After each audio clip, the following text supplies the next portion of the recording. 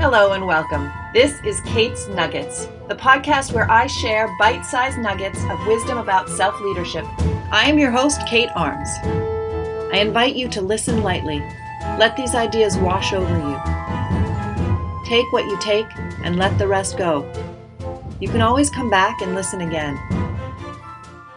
Today, I want to talk about the difference between helping others and being of service. I want to talk about this because it's really important for healthy relationships at work or at home and healthy relationships inside our own head between the different parts of ourselves. Think for a moment about a time when you tried to help somebody else and it didn't go well, and you offered something up thinking that you were offering something that was going to be super useful and they ended up resentful or angry. What happened? And maybe you've been on the receiving end of that. Maybe you were struggling with something and somebody offered you unsolicited advice and you became angry at them for trying to help. What happened? Most likely, the person offering help had the best of intentions, at least consciously. The problem is that even with good intentions, where we are coming from when we offer assistance has everything to do with the impact that it has. When I use the word help,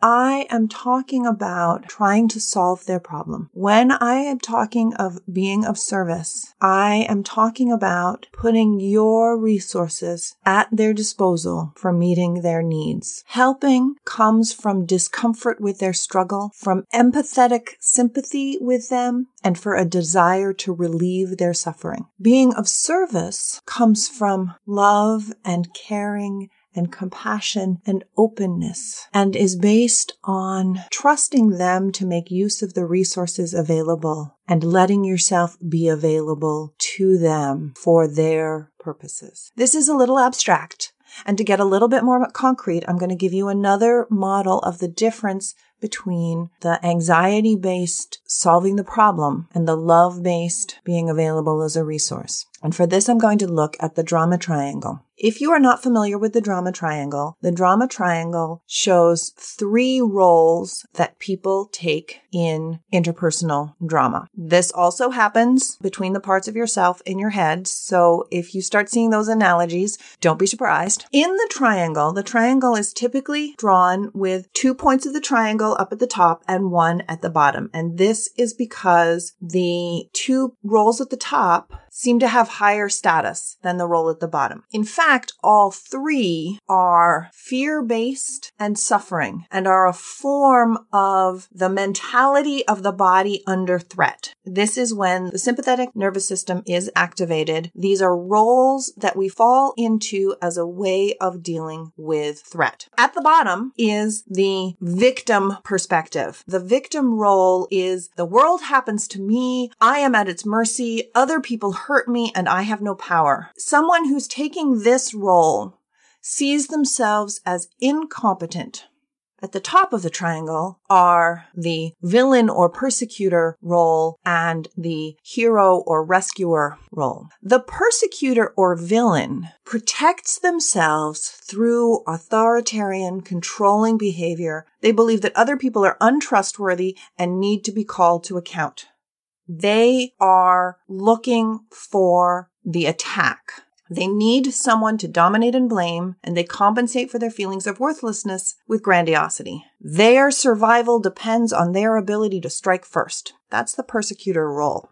The helper, hero, rescuer role is also a fear and anxiety-based role. This is the role where the rescuer believes that their own needs are unimportant, that other people do not take their needs into consideration, that their job is to take care of others. They believe that it is in taking care of others that they will be valued. They need people in their lives who need to be taken care of. They need victims victims. They see themselves as strong and capable because if they weren't strong and capable, they wouldn't be able to take care of others. Both the hero rescuer and the persecutor villain roles need people in the victim position to play out their part of the dynamic. It is easy for people to see the problems of the victim position and the persecutor position. It is often very difficult for people who like to think of themselves as nice or kind or generous or loving to recognize when they get into the rescuer hero role. And this is why I want to talk specifically about the difference between helping, which often comes from the hero role, and being of service, which comes from the other triangle we can be on. We can be on an empowerment triangle. And I don't really like the language of empowerment because empowerment is a hero move. If we believe that we are empowering others, we are taking a hero perspective towards them. If I believe that I can empower you, I believe that you don't inherently have power.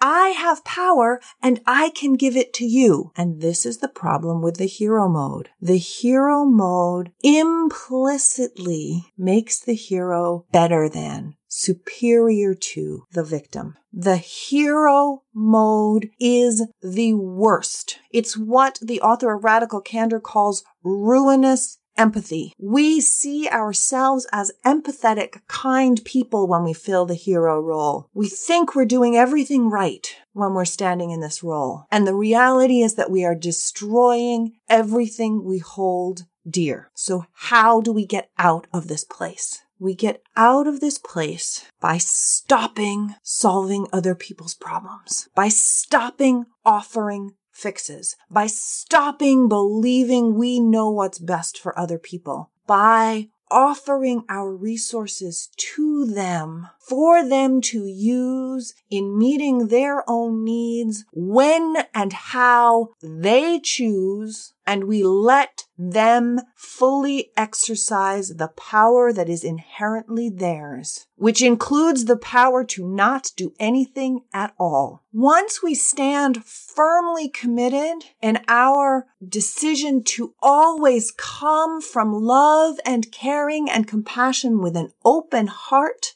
with our parasympathetic nervous system engaged and making our resources available for them to put into service, we become maybe a coach asking good questions, maybe an inspiration, maybe someone who is thought-provoking, maybe someone who calls into question their stories that they're telling themselves. This calling into question and reflecting back things that might be hard to see. When we come from love and caring and compassion and doing that, we take a sort of challenger role rather than a persecutor role. We are simply offering what we see. The most important part of this process is to leave them 100% in control of what they do with what we make available. To see them as the creator of their own lives. Now, they may not want to see themselves as the creator of their own lives. If they are used to being in victim mode, it will be terrifying to be made responsible for their own lives. And you, as you are deciding that you are going to step off the rescuer mold and into the dynamics of love, caring, and compassion and true service, you need to let them have that discomfort and decide what to do with it. You need to let them decide what to do with it. It is their business whether they choose to take leadership of their own lives or not. Guilt and shame keep people on the drama triangle. In order to get out of drama, everybody needs to wrestle with their own guilt and shame. To wrestle with your own guilt and shame is to wrestle with the places that you have disappointed yourself and hurt others, and requires a huge amount of courage and self-compassion. It is not possible to make somebody else courageous. It is not possible to give somebody self-compassion. Courage and self-compassion come from within. They come from suffering. They come from a readiness to do the hard work of integrating the parts of themselves that they are ashamed of and disappointed about and that make them sad. And this is work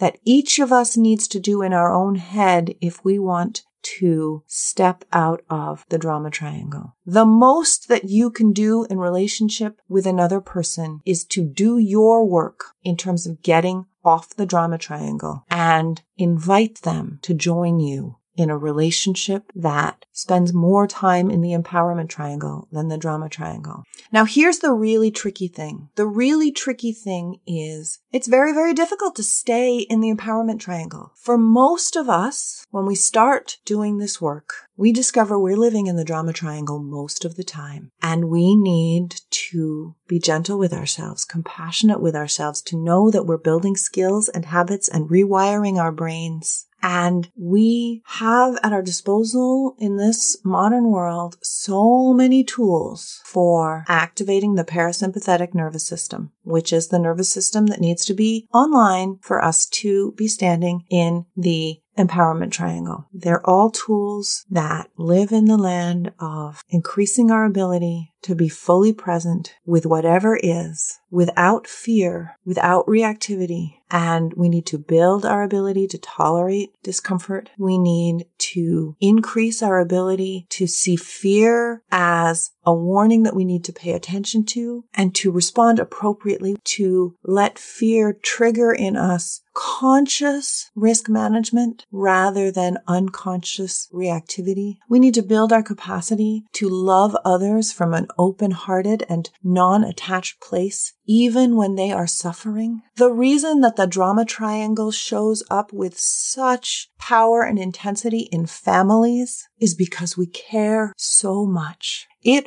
hurts us so much when the people around us are suffering. If we cannot be with our own hurt non-reactively when people we love are suffering, we jump into the drama triangle to try and make things better or to make them wrong for making us feel so bad. In order to have a healthy relationship where we are genuinely of use to others, without creating unnecessary drama, we have to come from open-hearted, de-triggered caring and compassion and make ourselves available for their use in meeting their needs and resist the temptation to fix their problems and meet our needs for comfort, control, and security and approval by controlling them or manipulating them or fixing them. It is very easy for us to justify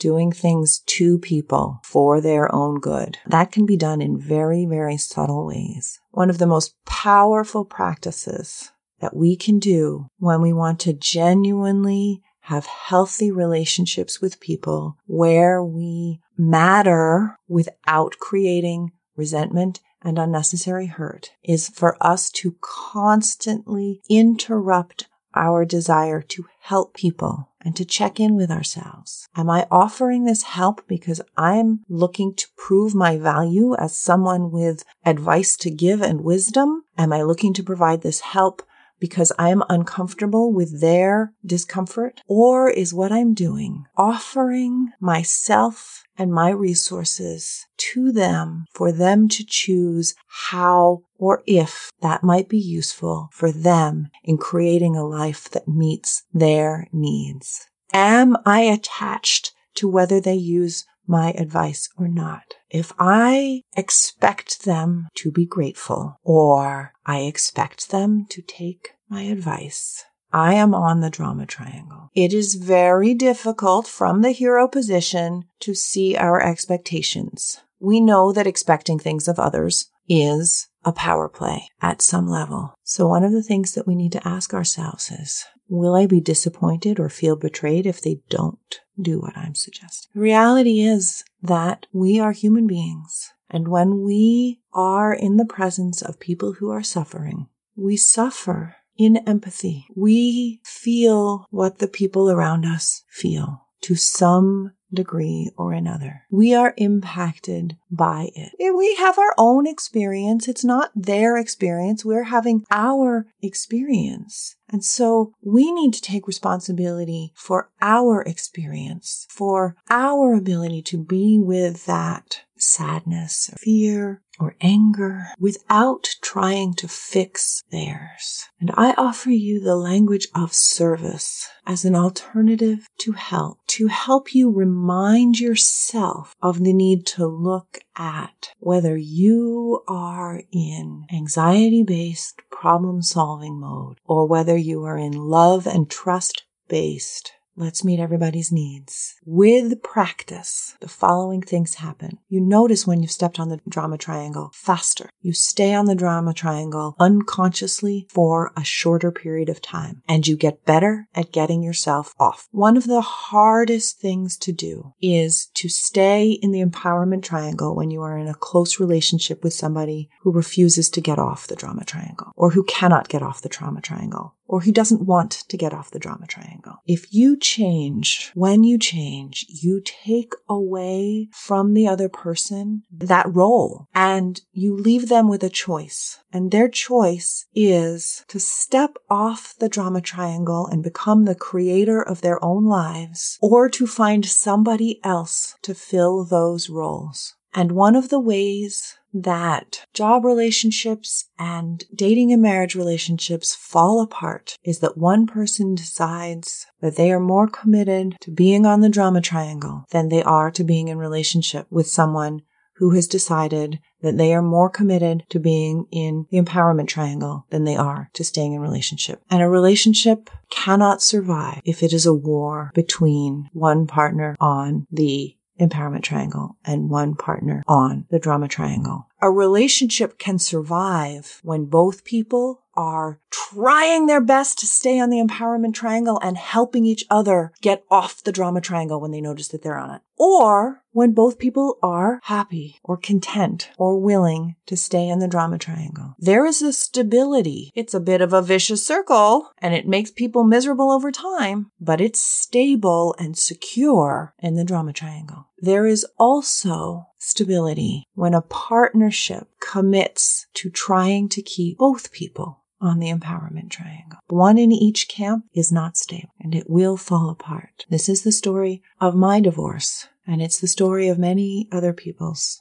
divorces. So if you know somebody who is stuck on the drama triangle and it breaks your heart to see them in that triangle, and you wonder why they complain about all the drama but aren't doing anything about it, and you want to be of service to them meeting their needs, one of the things that they need is to have that fear of losing the relationship that currently feels so stable completely and totally validated. I have seen people who are unwilling to leave relationships get dragged into the drama triangle over and over and over again by someone who was committed so strongly to seeing the world from their fear. What the people who stay stuck on the drama triangle need is compassion for how scared, ashamed, or guilty they feel. Most of us spend most of our time scared of something that seems to threaten our control, our security, our sense of approval, our sense of worthiness, our sense of connection and belonging. Growing stronger in our healthiness of our relationships is a dance of dealing with our own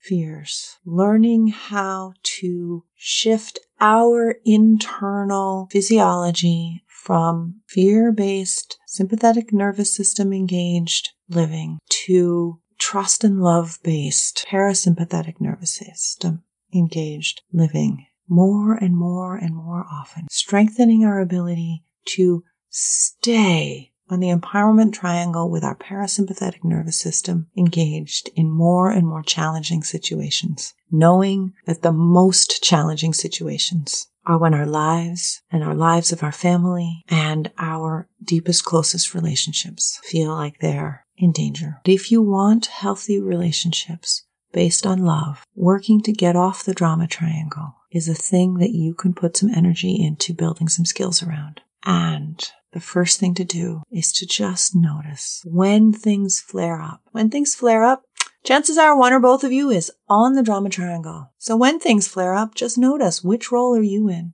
That's a place to start. I wish you love and communities of people who are working together to meet the needs of each other from a place of love and trust. If you're enjoying Kate's Nuggets, please share it with your friends. And please write a review on iTunes so other people know what they would get if they listened too. Thank you. To dig deeper into the topics I cover on the podcast, follow me at Instagram.com/SignalFireKate or at Facebook.com/KateArmsCoach. To take this work deeper and learn how I can support you personally as your coach, email me at kate@signalfirecoaching.com to schedule a free consultation. Here's to thriving. Catch you next time. Kate's Nuggets is a Signal Fire coaching production. The music is adapted under license from Heroic Age by Kevin MacLeod.